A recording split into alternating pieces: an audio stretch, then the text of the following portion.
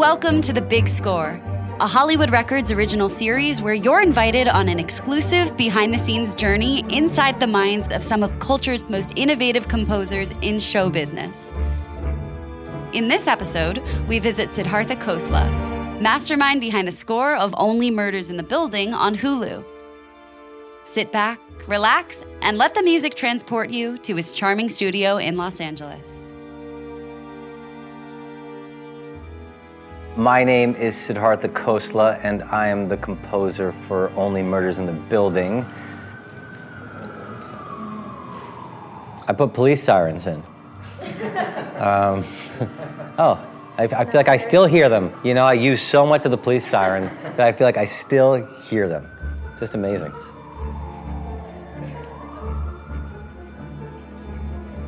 I was born in the US, but then was shipped off to India when I was 6 months old and lived there with my grandparents before I came back 3 years later. So a lot of the music that I was first introduced to was this old Hindi music that like my grandparents and parents listened to in the 60s and 70s. I spent a lot of years just trying to figure out what my sound was. And so much of it was just like, you know, trying to find who you are as an artist. My career began with me as a singer-songwriter in a rock band called Gold Spot. So my first introduction to music on like a professional level was singing in a rock band and touring and making records. It wasn't until, I'd say, 7 years ago, that I started composing for TV and film.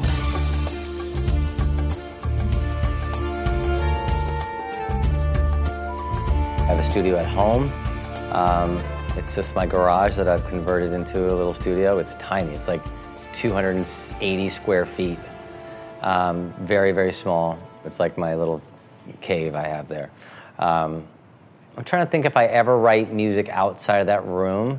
It's hard to because it's like our house is chaotic. I got 3 kids running around, and so it's very hard to focus outside of those doors. So everything really does happen inside of those walls.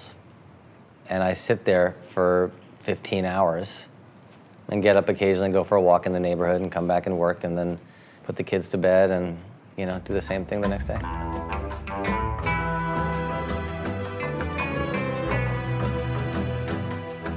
My first main producer I worked with was Dan Fogelman.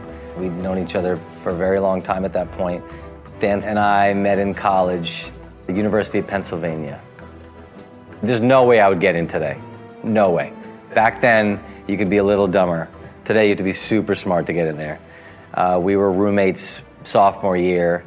So at this point, I've known him longer than I haven't, which is a very special relationship to have with anybody. So he's seen me do a lot of stupid things, you know. He's seen me get drunk and steal Doritos from Wawa. And I've seen him do the same, so he can't use that against me.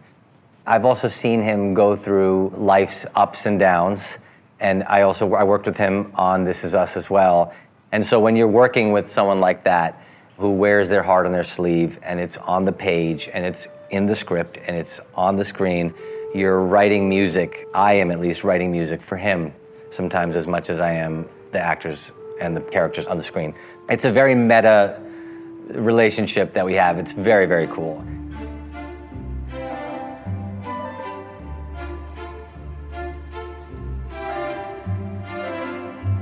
So Dan introduced me to John Hoffman, co-creator of Only Murders in the Building, but you know, I didn't have the job on the show when I met John. So at that time, productions had stopped while people were trying to navigate the early days of the pandemic. I said to myself, like, I should make my own little instrumental record and explore a side of my musical self that I've never explored before, and it made me write this instrumental classical record. I'm not a classically trained composer. As you know, I sang in a rock band. I grew up singing Hindi music.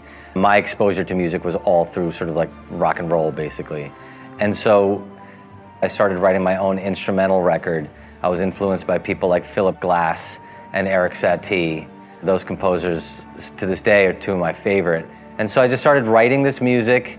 And it happened to be around the time that Dan had sent me the script for Only Murders. I read that pilot script, and I wrote him a single line back, and I said, Only Murders is magic. That's all I wrote to him in the email.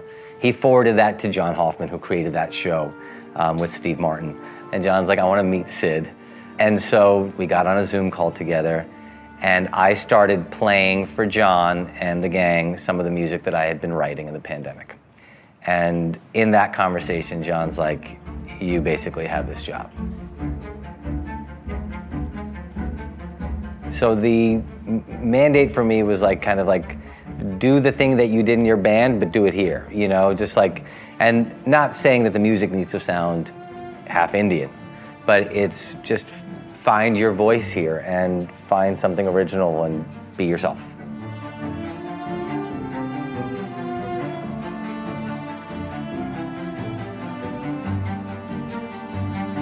I was in the world of like this modern classical world, and in that process, and after I'd read that script, I also had heard this melody, and I just brought the phone up to my piano, and I just started playing, and I sang that do do do do do da da da da da da da.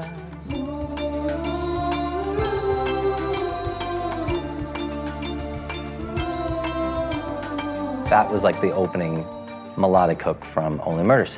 There's a clear sort of like melody. It's a fairly long phrase. That could, I guess, could be like an old Hindi melody from an old Hindi movie, if I really thought about it. Like if I sang it in that way, it would be like, ah, da, da, da, da, da, da, da. It could be that, which is super Indian classical. So there's something in me that's like, when I sing melody, I sing with that sort of bent to it. So I guess it's, again, this sort of meeting of those worlds that I come from. And I do this trick where I change from major to minor in the chords while the melody continues. And I think there's something almost like unsettling about it. That moves it left of center a little bit and causes you to like question like things around you or something. And I think that's where the mystery of the show is represented. And John heard that, and John's like, that's my theme.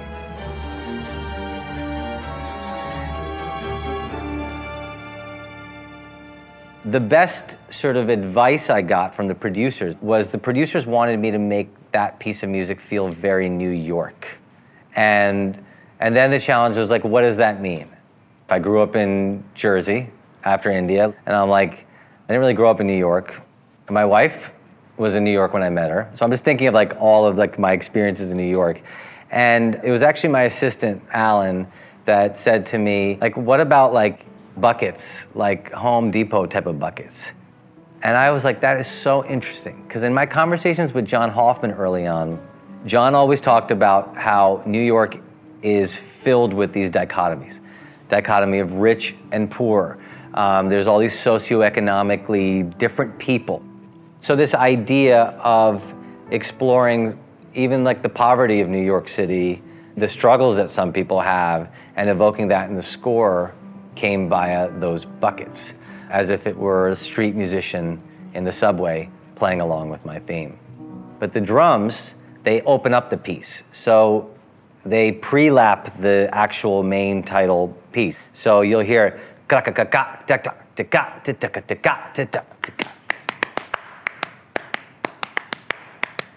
and that's what always opens up the theme. It's like just like a couple bars of it, and then it comes in and it just, I mean, just slaps.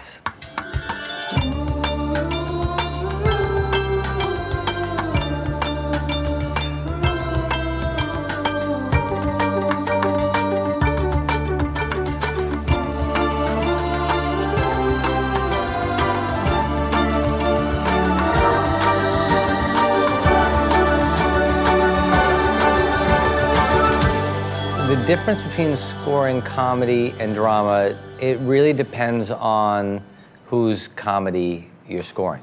So on this show, and it's my general sort of like approach to comedy, is I never like scoring the comedy. ever. Like, I have like a golden rule that if you are writing music under a funny scene and you oftentimes, and your goal is to help make the scene funnier, then I think there's either something sort of like not well written about that scene, or the performance from the actor isn't there. And so the more we can avoid scoring comedy, the better. So I'm on this show, I'm actually scoring this, and we had this conversation early on when we were trying to conceptualize the sound of the show and figure out the tone. I remember asking basically, like, can I score this show like it's a prestige drama? Like, that's, to me, more interesting. And then you're scoring to the mystery of it. You're scoring to their loneliness. You're scoring to the horror at times. And you don't need to score Martin Short and Steve Martin. Like, you don't need to score their comedy. Like, you know, they are two of the funniest people in the history of everything. And so staying out of their comedy as much as possible is great. So anytime I am scoring while they're having a moment together, I'm scoring the dramatic beats of it. So in that Son of Sam scene with Marty, I'm scoring to what it sounds like in his brain, you know, like really deep inside the character. So I guess my approach to scoring comedy and drama is the same.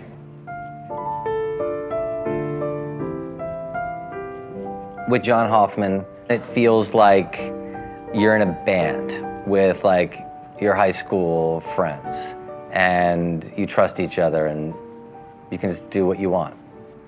I mean, eventually those bands end up breaking up because they hate each other. But hopefully that doesn't happen here.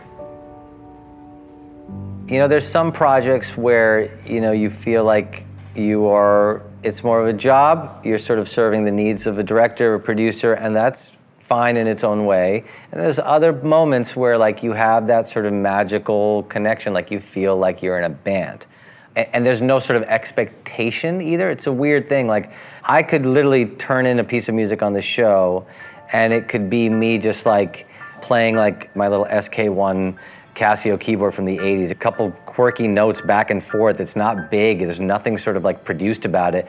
And I can hum over it and send it to John, and John will be like, I love that, let's like leave that. I think the other way I do feel like I'm in a band on this project and some others is there's a great relationship I have with the editors. The editors are the first people that see picture, and they oftentimes will share things with me. I mean, we get to collaborate early on in the process, and that friendship that I develop with editors is like my favorite part of the process, frankly.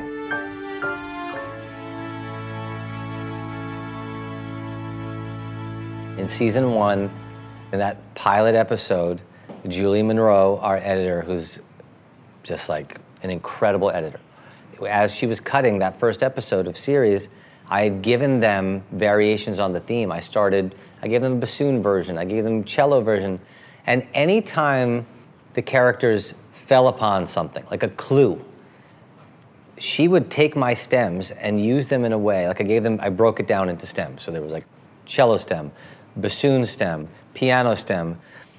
When a realization happened, like they discovered something, you'd hear dung, da dung, da da dung, dung, da dung. Like, she would save that. And that's how I learned to score the show, is because of her. I saw, and when her cuts would come back to me, she was like, Sid, do whatever you want, but make sure that melody lands when Selena hears something coming out of the vent. Or when they discover something and they're like, holy shit. Like, that's your holy shit moment when that music comes in. And so that was a very important part of it. So when I can, I almost now have to go back to that theme, because it is our light bulb sound of light bulb going on.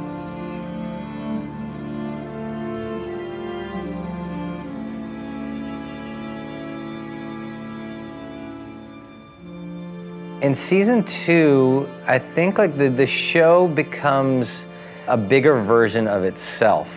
We start sort of exploring backstories of characters, and we go deeper into like the history of the Arconia. Like, there's stuff in that building that you're gonna be like, oh, wow, you know? And I think because of that, the world expanded. And so I was sort of inspired by just like the expansiveness of that world. There's definitely a lot more solo instruments this season, taking lead lines.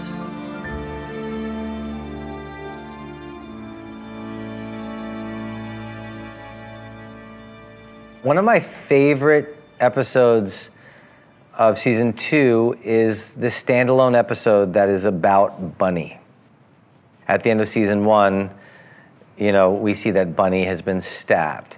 And this is sort of like Bunny's backstory a little bit. And Bunny was this very lonely character. And so I got to score Bunny's loneliness throughout that entire episode. I had like a single clarinet, a bass clarinet line.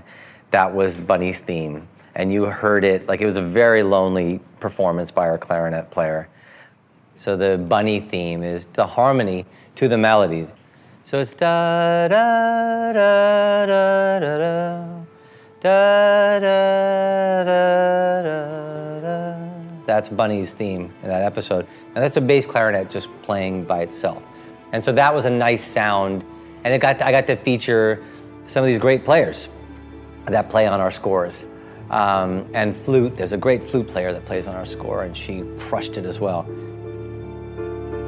And one of my favorite things is that Bunny had this pet parrot that lived in her apartment with her, and that was her friend. And the beauty of the show is that even the parrot has a soul, and even the parrot is a character, and you can almost see the parrot mourn the loss of its friend.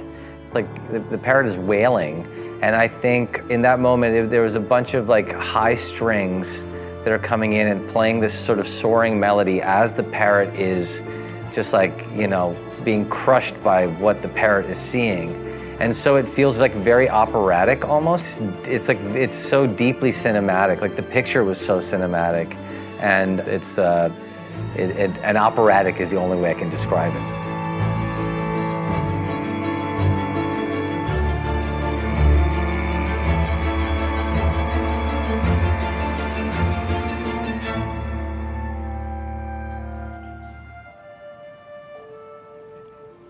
Some of the weirder stuff I did was in that episode where Mabel is trying to solve the mystery of what happened that night when Bunny was killed. And if you remember at the end of season 1, we see Mabel next to Bunny's body with blood all over her. And there's a very cool thing that we're doing season 2 where Mabel can't quite remember what happened that night. When something so traumatic happens in your life that you just have trouble remembering exactly what happens, the details feel blurry. So she has this moment, multiple moments in the episode where these puzzle pieces are on the ground, and all of a sudden you see these puzzle pieces just sort of floating in front of her. They're meeting each other. It's like a jigsaw puzzle. And it's this magical realism of John Hoffman and the way he thinks. And I'm scoring these puzzle pieces meeting each other. And it's all scored to Mabel's trauma, and that music is providing the sort of the tone. It's flutes, it's woodwinds, just playing sort of variations of the main theme again. And then I also went into this very sort of psychedelic space with the scores.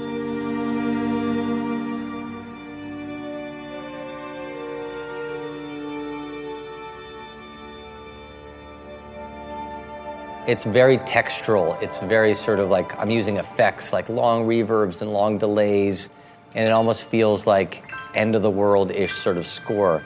So we recorded the flutes, and then I would run the flutes through a wall of reverb. So the flutes would play their,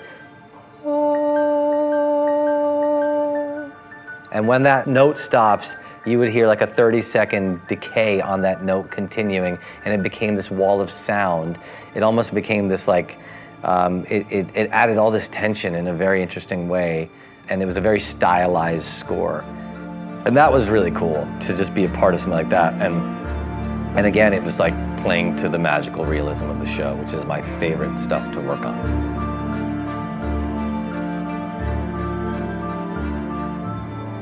And another interesting sound that we used a lot this season were using vocals in interesting ways. So there was an opera singer, this wonderful soprano, who came in and crushed the end of episode 9. Crushed it. It's one of my favorite pieces of score this season too. Which is incredible. So in episode 9, we begin to learn about Michael Rappaport's character, who's this detective this season. The episode opens up with him, he's boxing in a ring. And you begin to hear a little bit about his story. And he's talking about this woman that is like the love of his life as he's like boxing. And at the end of the episode, you begin to see his role in all of this, because he has a very interesting role this season as well. And you don't know if you can trust him or not trust him. And you find out that this woman that he's met, who's the love of his life, is actually Cinda Canning, Tina Fey's character. And the opera singer is singing this very romantic melody over this like very dramatic reveal of how these people are connected. And there's this slow motion shot where Michael Rappaport's character is sitting at a bar, and he looks over, and you're wondering the whole time, like, who is this woman that he's in love with? And the camera pans to Tina Fey in slow motion, just like winking at him as this opera singer is singing this very romantic melody through this whole ending. And it's also very dramatic. The strings are going crazy. There's a lot of sort of like fast movement, and she's like singing over it. And it's just like, we went full on dramatic effect with it. The opera voice against Tina Fey is just such a funny thing to see too.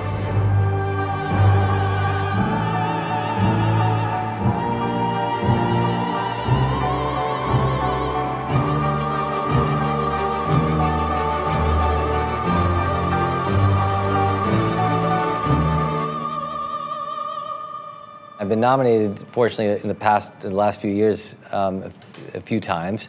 I tend to just like put it aside, and I get superstitious when I was like, I don't want to think about it.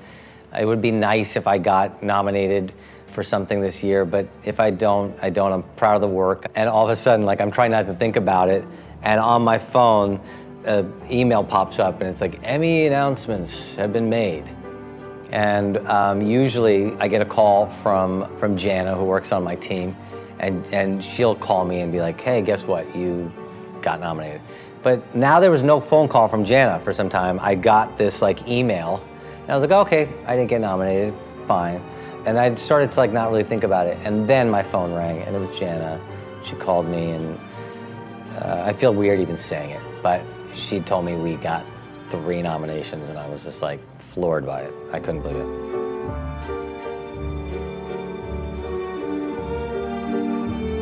I think it's a great score to fall asleep to. You might have some really weird dreams, but there's nothing wrong with that. You could definitely study to it too.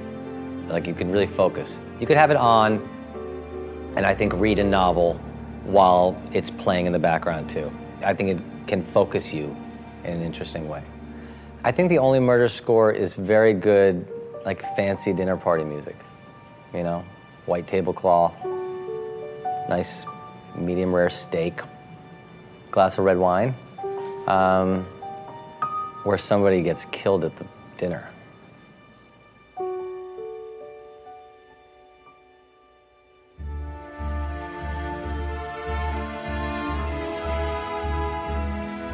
The Big Score is brought to you by Hollywood Records. Check out Only Murders in the Building on Hulu and listen to the soundtrack wherever you get your music.